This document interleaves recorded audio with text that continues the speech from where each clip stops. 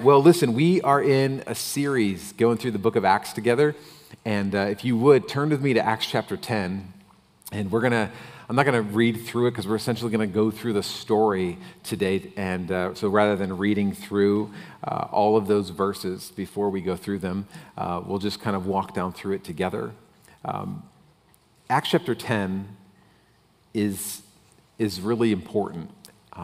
It is arguably the greatest turning point in the history of the church. And so just so you understand, as we pick up here in Acts 10, it has been almost 10 years since the day of Pentecost, where the church was birthed. So over the past 13 weeks, we've gone through 10 years of the early church. And what we're about to read today is the very first time that a Gentile, also known as a non-Jew, right, is welcomed into the church of Jesus Christ. This is huge. And so Acts 10 begins with a story about a centurion soldier, and the guy's name is Cornelius. So if you're on Acts chapter 10, we're going to start in verse 2. It talks a little bit about this guy. It says, he and his family were devout, God-fearing. He gave generously to those in need and prayed to God regularly. So Cornelius is a Gentile. He's not Jewish. He's a centurion soldier, but he's good. He's a good guy, right? Like, he's generous. It says that he prays, that he's kind of like he's a God-fearing man. I mean, he tries to do right. And then in verse 3 it says, one day at about 3 p.m, he had a vision. He distinctly saw an angel of God who came to him and said, Cornelius, which is always good when God calls you by your name. You know he's talking to you and not the guy behind you. Cornelius stared at him in fear and said, what is it, Lord? Now look what the angel says to him. The angel answered, your prayers and gifts to the poor have come up as a memorial offering before God. Now send men to Joppa to bring back a man named Simon who's called Peter. And we'll see later on in Acts chapter 11, if you fast forwarded, verse 4, there's kind of this recounting of what happened here in Acts chapter 10. And it says this, the angel also added at the end of this, not just, hey, go send to Joppa for a man named Simon, also known as Peter. It says this, Acts 11:4. He will bring you a message through which you and all your household will be saved. So the angel essentially says, like, hey, Cornelius, we've been up here in heaven, and we've noticed your praying, we've noticed your goodness, but I want you to notice what the angel doesn't say. The angel does not say, and not only have we noticed your goodness, but your good works and the sincerity that you've done them in have served you well, and now you are saved. It's not what the angel says. Which flies in the face of our current culture, which tries to convince us that it is your goodness and it is your sincerity in whatever you choose to believe that gets you to heaven. If you're a good person, you try hard, and especially if you're better than the person next door to you, then that somehow earns you into God's good graces and you go to heaven. That is not what the angel says to Cornelius. Please do not miss what essentially the angel says is, great job on being good, but you still need to hear the message of the gospel to be saved.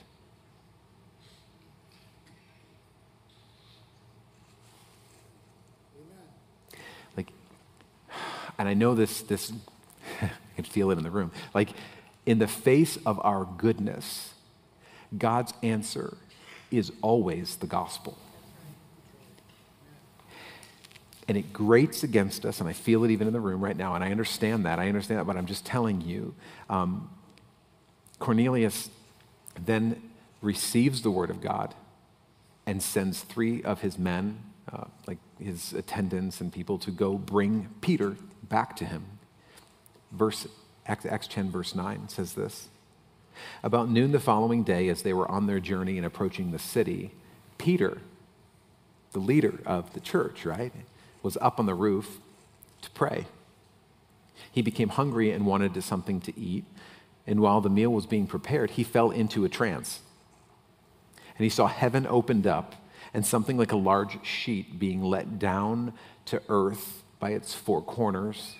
And it contained all kinds of four-footed animals as well as reptiles and birds. And then a voice tells him, "Get up, Peter, kill and eat." And look at Peter's response. He says this in verse 14, "Surely not, Lord," Peter replies. Can we just talk about how funny this statement is? Because you don't say no and Lord in the same sentence normally, right? Like, if somebody's your Lord or your master, then that means they're in charge. And if you say no, that means you're in charge. So essentially, the angel speaks, God speaks in booming voice, kill, get up, kill and eat. And he's like, "No, master." Right? It's the exact opposite. Zach was just telling us, like, when we say amen, it means like, let it be so. And essentially, Peter's response is, "Not so, Lord, master, no." And he seems to make a habit out of this. I don't know if you remember this, like Matthew chapter 16, Jesus is telling the disciples, he's like, "Hey guys, look, I'm going to suffer, I'm going to die, I'm going to be crucified, dead, I'm going to rise again from the grave." And Peter says to Jesus, "Never, Lord. No, master." Right? He kind of does this on and off all throughout. He's kind of this foot in mouth disease. And Peter was always learning the hard way, much like you and I, that God's ways are always better than our desire. And even in our response of no, not so, Lord, God has different idea. And how often do we do this, right? We're like, "Lord, I'm all yours. Whatever you want me to do, I am yours. Just tell me what to do." And God's like, "I want you to do this." "Surely not, Lord. Surely not. Surely you have something more for me or different for me than that which you've asked me to do." And he continues in verse 14. Peter, he doesn't just say never or not so, Lord. He says, "I've never eaten anything impure or unclean." And the voice spoke to him a second time, "Do not call anything impure that God has made clean." So God literally orchestrates two confirming visions. He prepares Cornelius to hear the message, and he prepares Peter to deliver and to bring the message. And for Peter, I want you to understand, it wasn't hard for Cornelius. Cornelius was like, "Wow, an angel just showed up. Okay, well, let's send for Peter, Joppa. He's got a message that's going to save my family. Sounds like a good deal to me." Go, sends people to do it. It's different for Peter. In fact, verse 16, you can see how hard it was for God. It actually says this happened 3 times. So 3 times, God had to show Peter the exact same vision. He falls into a trance, and it's almost like Peter rejects the vision, and God's like, "Roll it again, boys." And he's like, "Surely not, Lord." It's like, I just roll it again, boys. Like, have you ever been in the place where, like, you're like, "God, I'm yours, and I want to do anything that you want me to do," and then God gives you something, and you're like, "Surely not," and he's like, "Just roll it again, boys. Roll it again, boys. Roll it again, boys." The reality is that God always makes a way where there seems to be no way, and this is no exception. This was a very difficult thing for Peter to grasp. 3 times it took for God to just kind of get this obstinate guy to receive what it was that God had in store. And this isn't just a cool illustration. God wasn't just like, "I'm going to make a sheet, put a bunch of birds and reptiles, and be like, go, kill, eat, and you're going to get it." Like, it took him 3 times. Why? Because God was preparing Peter's heart, not just to welcome Gentiles into his home, not just to welcome Gentiles to come and eat with him. He was calling Peter to welcome Gentiles into the church. Like the club, people who don't deserve it. And up until then, strict Jews didn't associate with Gentiles. They wouldn't eat with them. They wouldn't receive them into their homes. They wouldn't go and even go into a Gentile's home. Many Jews believed that God had no use for Gentiles. The Gentiles, the Jews were God's chosen people, and then there were the others. It was Jews and Gentiles. There wasn't like, there was just two groups of people. There were those that were God's chosen people, and then there were everybody else. And they were called Gentiles, non-Jews. And so this is the thing, the shift. I want you to understand, like when this is why it took 3 times of the same vision for Peter to grasp this, because this was a complete mind melt. This was a complete mind shift for Peter of everything that he had understood growing up. And what I find is even in my own life, is I grow in God, I don't have so much of a problem. My greatest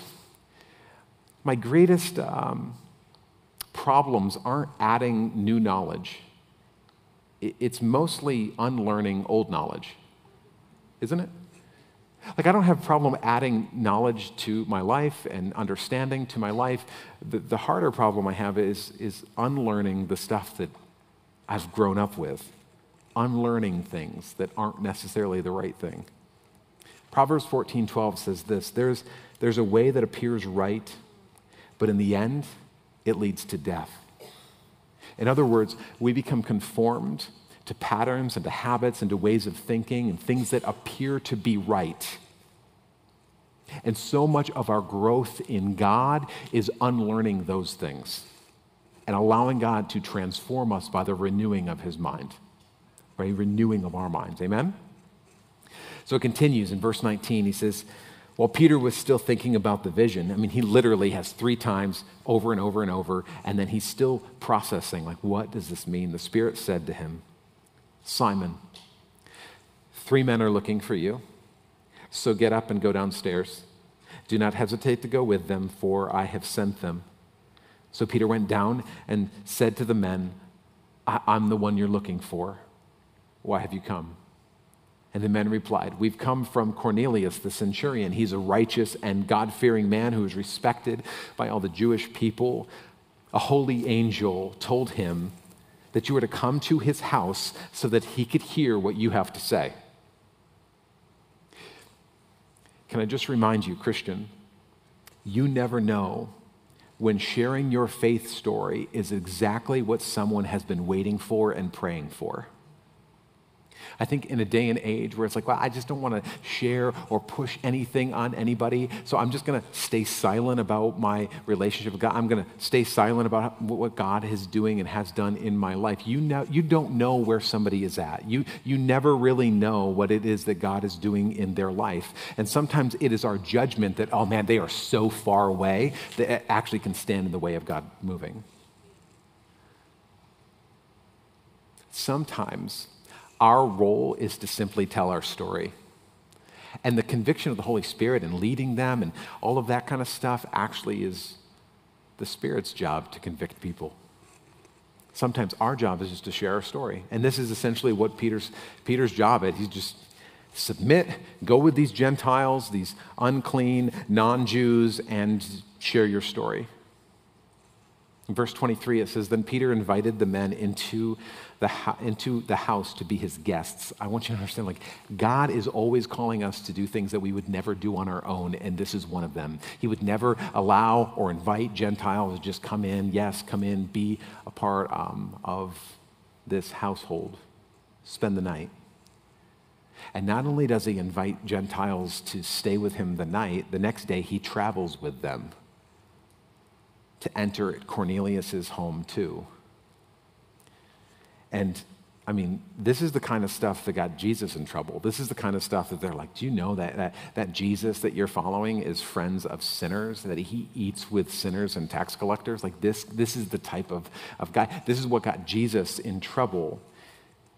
And you can see that, like, Peter is even like feeling that too. Like, he's begrudging almost of going with these guys. He's not a fan of this. Like, it took 3 times in a vision and he's still wondering about it. God literally has to tell him, 3 guys are coming. You better go with them. Do not hesitate. And he's like, fine. You ever been there? You ever been there where God's like, I want you to do this and do that, and you're like, fine. I'm not a fan of this. Is this thing on? Yeah. It's probably going to mess up and it's probably not going to work, but fine, I'll do this anyway. You see this in verse 28. He literally says this. This is the first thing he says as he walks into Cornelius' home. This is his good morning to them. He says in verse 28, you are well aware that it is against our law for a Jew to associate with a Gentile. In other words, good morning, you know I shouldn't even be here right now. That's his greeting to Cornelius and his family, that he's gathered there to hear what it is that Peter has to share with them. And then he says this, but God has shown me that I should not call anyone impure or unclean. It did take him 3 times to do it. But he did tell me that I should not call anyone impure or unclean. I want you to understand this is an awkward situation. This is a divine setup. God is poking every religious nerve in Peter. And what we find is that the gospel isn't a call to religion. It's actually a challenge to it. I love when I as a pastor, it's always awkward when you tell people what you do for a living. So like I'll meet people and they're like, what do you do? And I'm like, well, I'm a pastor. And usually people will say things like, oh, I knew a rabbi once. Oh, cool. Or they'll say things like, oh, I'm not really religious. And this is what always gets them off when I say this. Yeah, me neither. And they're like, but I thought you kind of like, isn't that what you do for, like, you get paid to do that, right? You're like religious. And I'm like, oh, no, I got no time for religion. I'm like, okay. And either it's a turnoff and they're like, this is a weirdo, or they start asking some questions and we get into a discussion. But the reality is, and this is so important for us as Christians, is that like the gospel is not a call to religion, it's actually a challenge to it. What do I mean by that? I mean that religion is very, very sneaky. It's very sneaky. Because it's not, religion is not the quintessential religious, churchy, judgy people that we think about when we think of religion. Oh, yeah, I had an aunt who was religious, you know. She judged me all the time, told me everything I was doing wrong, you know. No. Religion isn't just judgy and churchy and all of these things. Essentially, religion is just man's attempt to make a measuring stick to rank where we stand. It's like, okay, I'm going to come up with this kind of like, this scale of like, okay, this is what I should do, this is what I shouldn't do. And it really answers this question, am I good? Am I good enough? Am I bad? Am I too bad? Like, am I better than him? Am I worse than her? Like, where do I stand here? And we see this idea of religion and this measuring stick, even with the prodigal son, the story of the prodigal son. You probably heard, you know, the younger son, he tells his dad, look, Dad, I'm going to take all my inheritance and I'm out of here and I'm going to go spend it. I'm going to go live and do what I want. I'm going to do me, right? That's it. And he goes and he breaks all the laws and he leaves home out of rebellion. But then we find that the older son follows all the rules and he stays home out of religion. And this reality that we find, even within that story, is that both brothers made very different choices, yet they struggled with the same condition. They were both lost. Why? Because they were both separated from the relationship with the father. The younger son was out of rebellion, and the older son was out of religion. And at the end, the father was like, just come and be in relationship with me. And what that means is, when we talk about religion, it means that that people who break all the moral rules out of rebellion and the people who keep all of the moral rules out of religion are both lost. Because they're thinking that on the same line continuum is going to somehow save us. And it flies in the face of our current culture, that good people go to heaven. And this is kind of how you do it. You just got to be good. And if you're good enough, then you'll one day earn your way into heaven. And God says that it isn't your goodness that qualifies you, and it isn't your badness that disqualifies you. You only get to heaven through Jesus. And this is this thing, and it flies and it even grates on us. Because, see, religion will cause you to see life kind of on this line of like 0 to 100. And on 0, you've got like a serial murderer, right? Can all kind of agree on that. We're like, yeah, that's a pretty bad person. They're on purpose bad. And then you've got like Mother Teresa, selfless and giving and all of those things. Maybe she's like a 98, I don't know, like wherever you want to put her. And we kind of look at ourselves like, where do I fall in here? And so we live our lives looking like, okay, you've got the clean and the unclean. You've got the holy and you've got the sinner. And you've got Mother Teresa and you've got the serial murderer. You've got, and then we start to get into other things that are more kind of up to our own ideas. You've got rich and poor, you've got black and white, you've got Republican and Democrat, and depending on where we align on this continuum, we place people in comparison to each other. And one thing happens, well, two things happen. Either religion leads to defeat, where you're just like, I'm too far gone. I can't do enough good things to get there. I can't make up for it. I quit. This isn't worth it. I'm not even going to try to do this whole religion thing. I'm done with church. Why? Because it's not working. There's nothing I can do, and it doesn't matter because people are always going to see me this way, and no matter what I try to do, I'm always going to just keep pushed back down. I quit.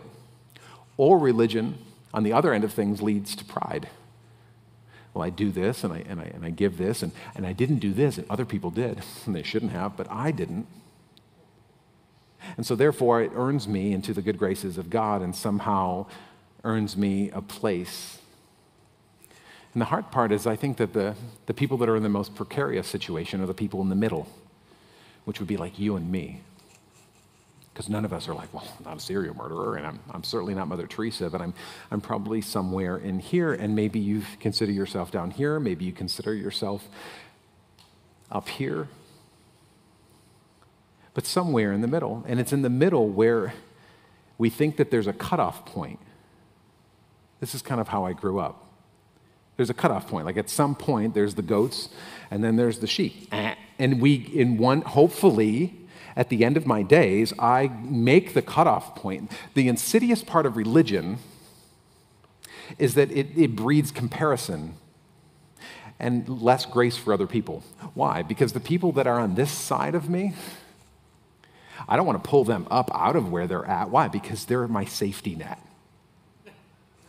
Because at the end of days, when Jesus comes and he's like, I'm going to take the goats and they're going and the sheep are going to come with me, and you're like, and you're just kicking the goats further down. Why? Because the closer they get to you, man, the worse it looks for you. You got to make that cutoff point. And the people that are above me, I want to tear down. I want to dig up some dirt on them. Why? Because if I can pull them down, they're just in the way of me getting to the front of the line.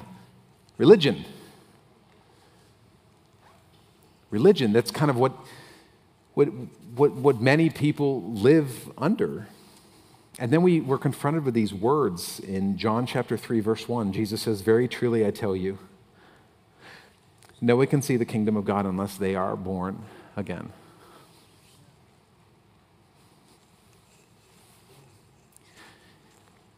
In the face of the gospel, here's the gospel in a nutshell. As we're looking at religion, Jesus says, you can't get there from here.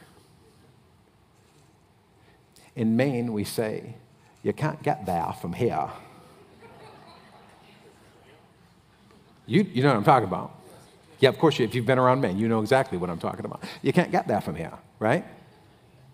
As we look at religion, it's this reality that we are trying to attain something that cannot be achieved through religion. And you think that like the road to heaven is trying to make the cutoff point so you can do enough good things to get past the other people that when the end of days come, you make the cutoff.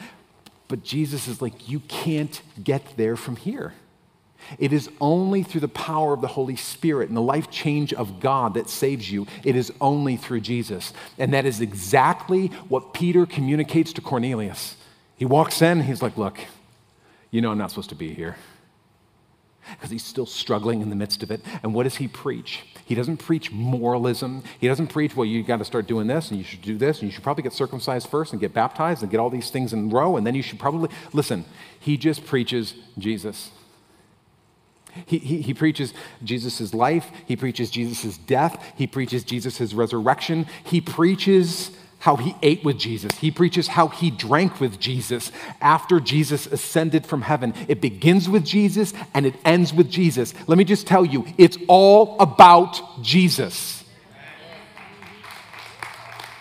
And he looks in the eyes of these good people, God-fearing, praying people, and he's like, the only thing I got for you is Jesus. Church, we do not come here to sing songs and to hear an inspirational TED Talk about life. You need Jesus. You need Jesus. And this is all Peter has. And I think he's even doubting it as he's saying it. He's just like, this is the gospel, and it's all about Jesus. And he continues in verse 42, he preaches. He says, he commanded us to preach to the people and to testify that he is the one whom God appointed as judge of the living and the dead. And he says, and all the prophets testify about him, that everyone who believes in him receives forgiveness of sins through his name. And then all of a sudden, in the middle of Peter's sermon, the Holy Spirit fills the room. Verse 44, it says, while Peter was still speaking these words, what words? The truth that anyone who has faith in Jesus can repent and receive forgiveness of sins through the name of Jesus. And I think it was this realization of these non-Jew, unclean, Gentile people, of this realization of we can't get there from here, but Jesus can, that changed everything. Church, either the gospel is true or it's worthless.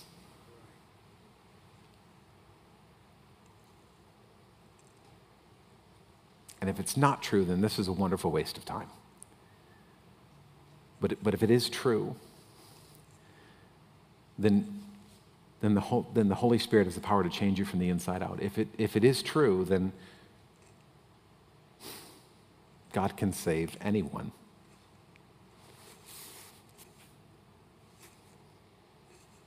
Anyone. Verse 44, it says, while Peter was still speaking these words, the Holy Spirit came on all who heard the message. It was as if these undeserving Gentiles simply attached their faith to the Word of God and said, if this is really true, then I want it. And at that moment, God descended on them. And I love how God just interrupts Peter's sermon. I mean, he's just getting going. We've seen Peter preaches for much longer than this, right? And other times, like he's just starting. Do you realize that the Spirit doesn't have to wait for an altar call? Do you realize that the Holy Spirit doesn't have to wait for a holy moment or for the band to start playing in the background? Like the Holy Spirit can just move in the middle. And I just believe even right now that the Holy Spirit is moving. Right now.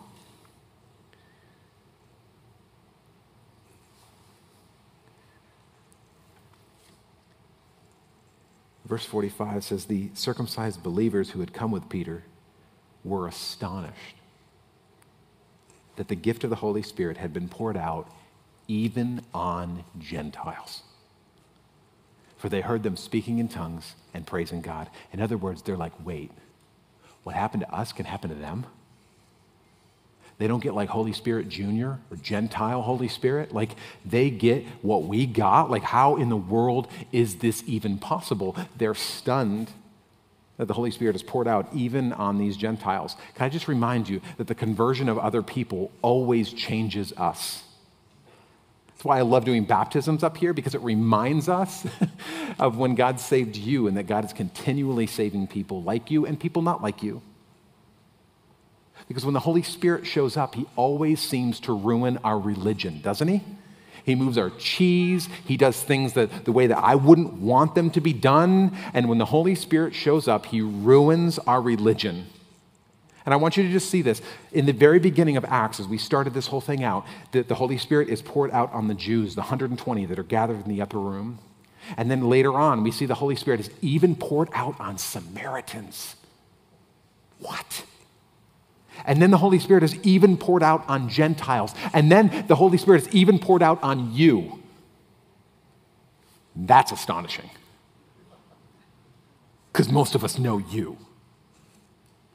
And then the Holy Spirit is poured out on people who aren't like you, and people who don't act like you, and people who don't look like you, and people who don't vote like you. And the Holy Spirit is literally continually poured out on people who don't deserve it. Can we just be honest? Some of the people that I'm seeing get saved, the Holy Spirit's poured out on, and it's like, really, they don't deserve this. They haven't put in the time, the effort, or anything. They're like right here. And they just whoop, they just jumped it, right? That's not fair. And God's like, let me remind you, you can't get there from here. You can't get there from here. And God just continually pours out his Spirit. Church, it's as if the gospel changes everything.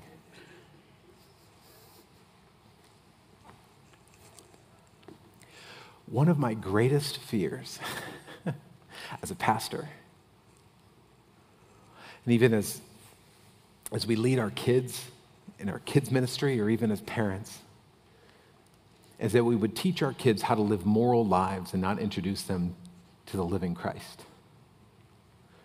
That we would teach them things, oh, well, Jesus doesn't like when you do this, and Jesus loves it when you share, and Jesus doesn't like when you steal, and Jesus doesn't like when you do this, and Jesus loves it when you help old people cross the road, and Jesus doesn't like it when you trip people. So do this because Jesus likes this, and Jesus doesn't like that. And we teach people a moral deism, and we fail to teach them that the only way you get saved is through encountering Jesus.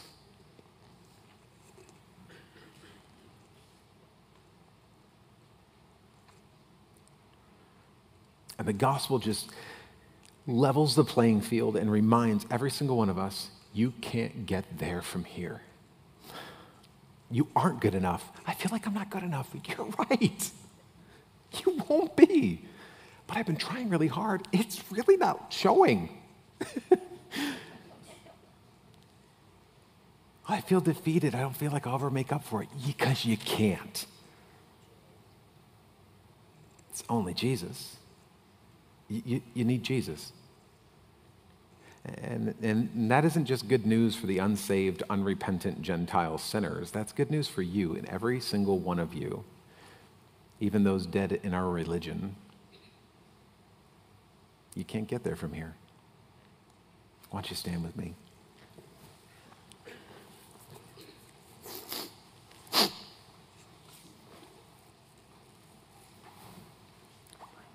It ends with this, verse 47. Peter says, surely no one can stand in the way of their being baptized with water. They received the Holy Spirit just as we have. And so he ordered that they be baptized in the name of Jesus. Here's the funny thing that I've noticed as I read through this Acts chapter 10. Not only did the Gentiles seem to hijack the Holy Spirit, but they completely messed up the recipe of how to receive the Holy Spirit. I don't know if you noticed this, but they went completely off the grid. These uncircumcised, unbaptized, unclean, non-Jews who interrupt sermons didn't even name their sins and repent for them, that we can see right here, start receiving the Holy Spirit and speaking in tongues and praising God, and nobody even laid hands on them. I mean, this is completely upside down of how we like to prescribe things. And the last point is this, that God will often do things out of the order that we like to prescribe them in. He's always messing me up. He's always messing up my religion. And when the Holy Spirit shows up, it's like, well, but you needed to do, and God's like, but what? But what? But what? Yeah, but you can't get there from here. Did you forget? Like, please, you know that you came into the kingdom because you didn't deserve it, and it was because of full grace of God. Please don't start trying to live as though you can earn it. You can't get there from here. And so these people come in and receive Jesus, and the Holy Spirit pours out on them, and they break all the rules that we like to place and surprises everyone in the room, probably including them. John 3:8 says, the wind blows wherever it pleases. You hear its sound, but you cannot tell where it comes from or where it's going. So it is with everyone born of the Spirit. When the Spirit of God moves on the hearts of people, he does as he wills. Amen? I think of when I came to Christ. 8th grade, Catholic kid, grew up at the Catholic school, altar boy, trained altar boys. It was a pretty big deal. And all of a sudden we get this new youth leader named Marianne, and she's all about Jesus. Won't shut up about him. She's been healed of cancer 3 times, all these different things. And I finally come to the place, I'm like, if this is really true, if I really can't get there from here, and I can have a relationship with the creator of the universe, then I want it. And I realized in the moment, like, that all of my trying to be good, I believed in God, but I was really just scared of him. I didn't want to go to hell. And so it was futile. I just said, if this is real, then I want it. And she prayed for me. I don't even know where I was in my faith. I had not been baptized. I hadn't done all these things. And the Holy Spirit just descended on me. And I've never been the same. Yeah, but you didn't do, but what? Yeah, but I don't have all my junk together yet. Like, I just showed up. This is my first Sunday. Like, you don't know what I even did last night. Like, but what? Like, either the gospel's true or it's not. Either God can change someone and fill them and change them from the inside out, or he can't. So I want to pray with you as we enter into this last song of worship. Maybe you're there today. Maybe you came in, you're just like, you know what, this is just the beginning of my journey. I'm checking this whole thing out. I don't really know about this whole Jesus thing, and I've heard a lot about it, and I'm not really religious, but there's something rising up in me, and the Holy Spirit is doing something on the inside of me, and I want to respond to that. Why don't you just bow your heads with me and let's pray.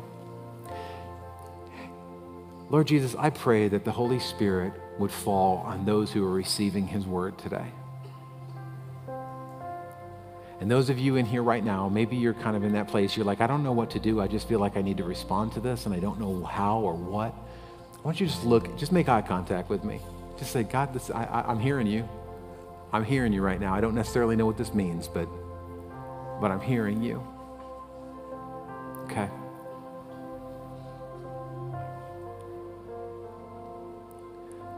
Let me just pray with you. Those of you in here, they're just like saying, yeah, I want this if this is real. I've been trying to do this thing and it's futile, and I need Jesus. Maybe you just make this your own prayer. It's kind of what I did in 8th grade. I just combined my faith to the Word of God. So maybe you pray with me, Father God, I realize that I can't get there from here. And I know that you are the way. I realize that I've sinned and that I fall short of so many things. And I repent right now, and I ask for your forgiveness of my sins. And so right at this moment, I receive you into my life as Lord. I give over my rights to call the shots, and I ask that you would lead me and guide me from now on, and I ask that you'd fill me with your Holy Spirit right now so that I can truly live the way you created me to be. In Jesus' name, amen. Lord Jesus, I pray for each and every single person that prayed that prayer. I pray that your Spirit would fall on them right now fresh. And the same thing that you've done in so many of our lives and throughout a couple thousand years, as you've passed from person to person to person, people who don't deserve it, your Holy Spirit, I pray it would fall fresh on those right here. And I pray that as we sing, I pray that it would be a case of I can't help myself, just like these people that say they were speaking in tongues and praising God. Lord, I pray that it would just come out of our mouths, your praise, because you're worth all of it. Lord, we thank you that you are more than enough, and we worship you. We choose to worship you in Jesus' name. Let's worship him, church.